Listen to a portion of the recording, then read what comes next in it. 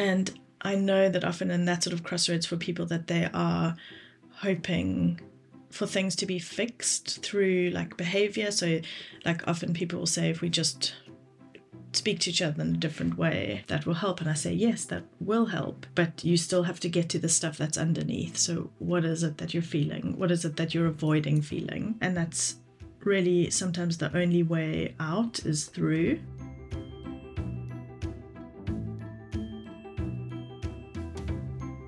Hello, lovely ones. This week on the podcast, I'm talking about how sometimes the only way out in couples work is through, and why that can be such difficult but important work. Come and have a listen.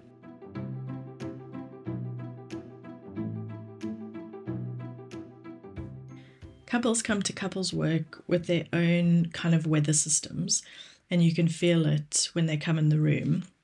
This is not the technical term, but it's that feeling you have with people with their particular alchemy. So it's all of these two people's stuff and how it's kind of interacting with each other.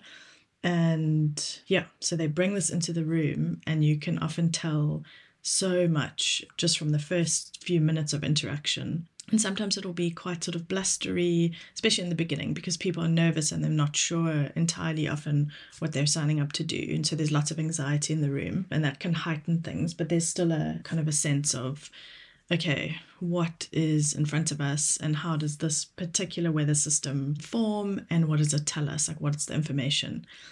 And often couples will talk about, they'll come with what seems like the same problem. So usually they'll talk about communication or distance or not having sex. And on the surface, that looks like the same thing. But obviously it comes from totally different places for each couple. And there's the kind of stormy bit in the beginning. And then as things start to quieten down a bit, so after we have talked a bit about communication, how are they speaking with each other?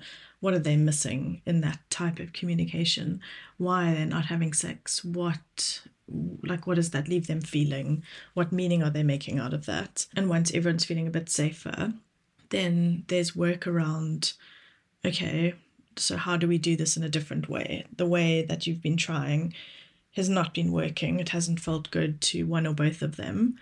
And what is the next, what is the next thing to do? And this can be like, as that quietening happens, the quietening of that weather system, and as they're seeing each other a bit more, this can be really quite a tender time, and again, quite anxiety provoking, because to really sit in a room and ask people to show themselves, but like really show themselves, not with the kind of noise of defense and the noise of like, you do this and I do that and this is never enough. Like, that's often the noise of what's underneath, is that I'm not feeling seen, or I'm not feeling understood, or I don't feel loved by you, whatever that is. And then we get to this place of, okay, so what would it look like to like say this in this particular way?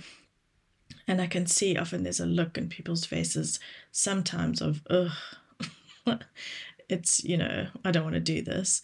And sometimes just the fear again of, oh no, this feels just so vulnerable and so icky. And I don't know what you're asking me to do. I don't know how to do this in a different way. And that look feels like some sort of a transition, like you have in birth.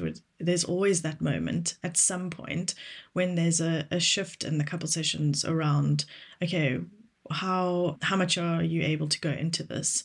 How much are you able to sustain this? How much are you able to experiment and be vulnerable and try a different way? And so, yeah, again, such gentle work of almost just being with that discomfort of, ugh, this feels so unnatural to me. I've never communicated with anybody in this way, or I've never seen this happen before, and so it doesn't feel authentic. I think sometimes people feel like it just is fake, or you're asking them to practice something that isn't yet theirs. And so again, a lot of the work is like in that weather system of what feelings are stirred up in particular interactions. And I know that often in that sort of crossroads for people that they are hoping for things to be fixed through like behavior. So like often people will say, if we just speak to each other in a different way that will help. And I say, yes, that will help, but you still have to get to the stuff that's underneath. So what is it that you're feeling? What is it that you're avoiding feeling? And that's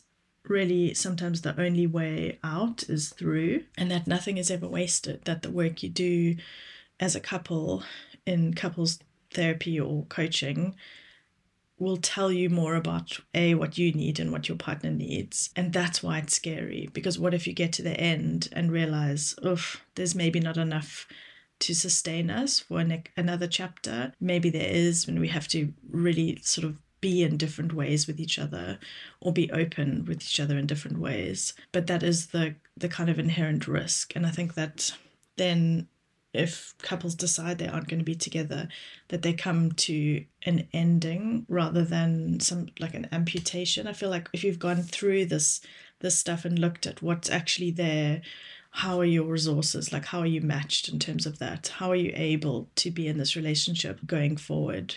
And sometimes it happens that people don't feel able to continue or decide not to continue. I think those are two different things. But if you don't go through that process, it feels almost like an amputation. It's just ended without processing, without going through it. It's just like a split of two people parting ways, each with their own stories. And something about doing this work together is an ending, even if you do decide to stay together, because that sort of version of the relationship has ended. Like you're in this therapy chair and nothing is the same, because either you end or you continue on in a different way. And that's, I think, again, like a tender thing for people to hold, even if they decide to stay together. It's like this recommitment that's happening. So I think the avoidance of this feels too hard, or I don't know how to do this, or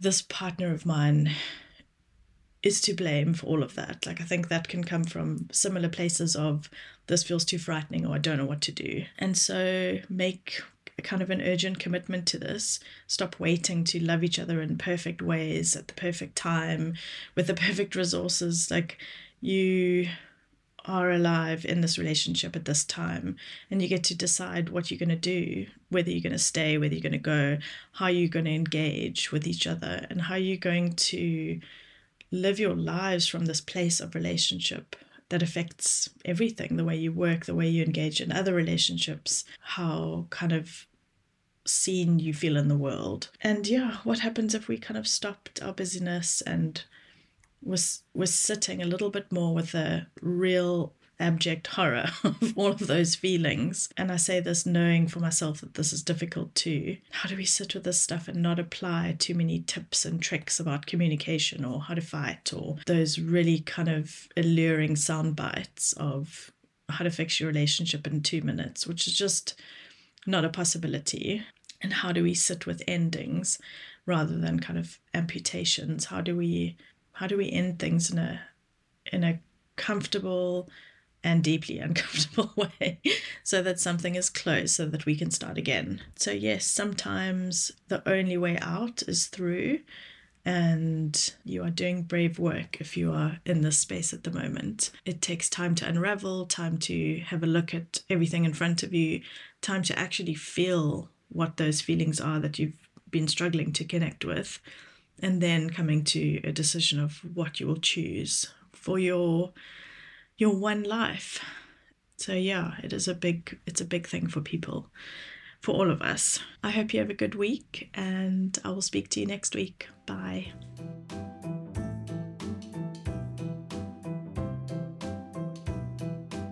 Thank you so much for being here today. If you'd like to get in touch, I'm on Instagram at grounded_families. You can send me a DM or a voice note to my DMs, or an email. I'd so love to hear from you. Please do like, share, and subscribe this podcast. It really, really helps to get the podcast out in front of more listeners. And I'll see you again next week. Take care.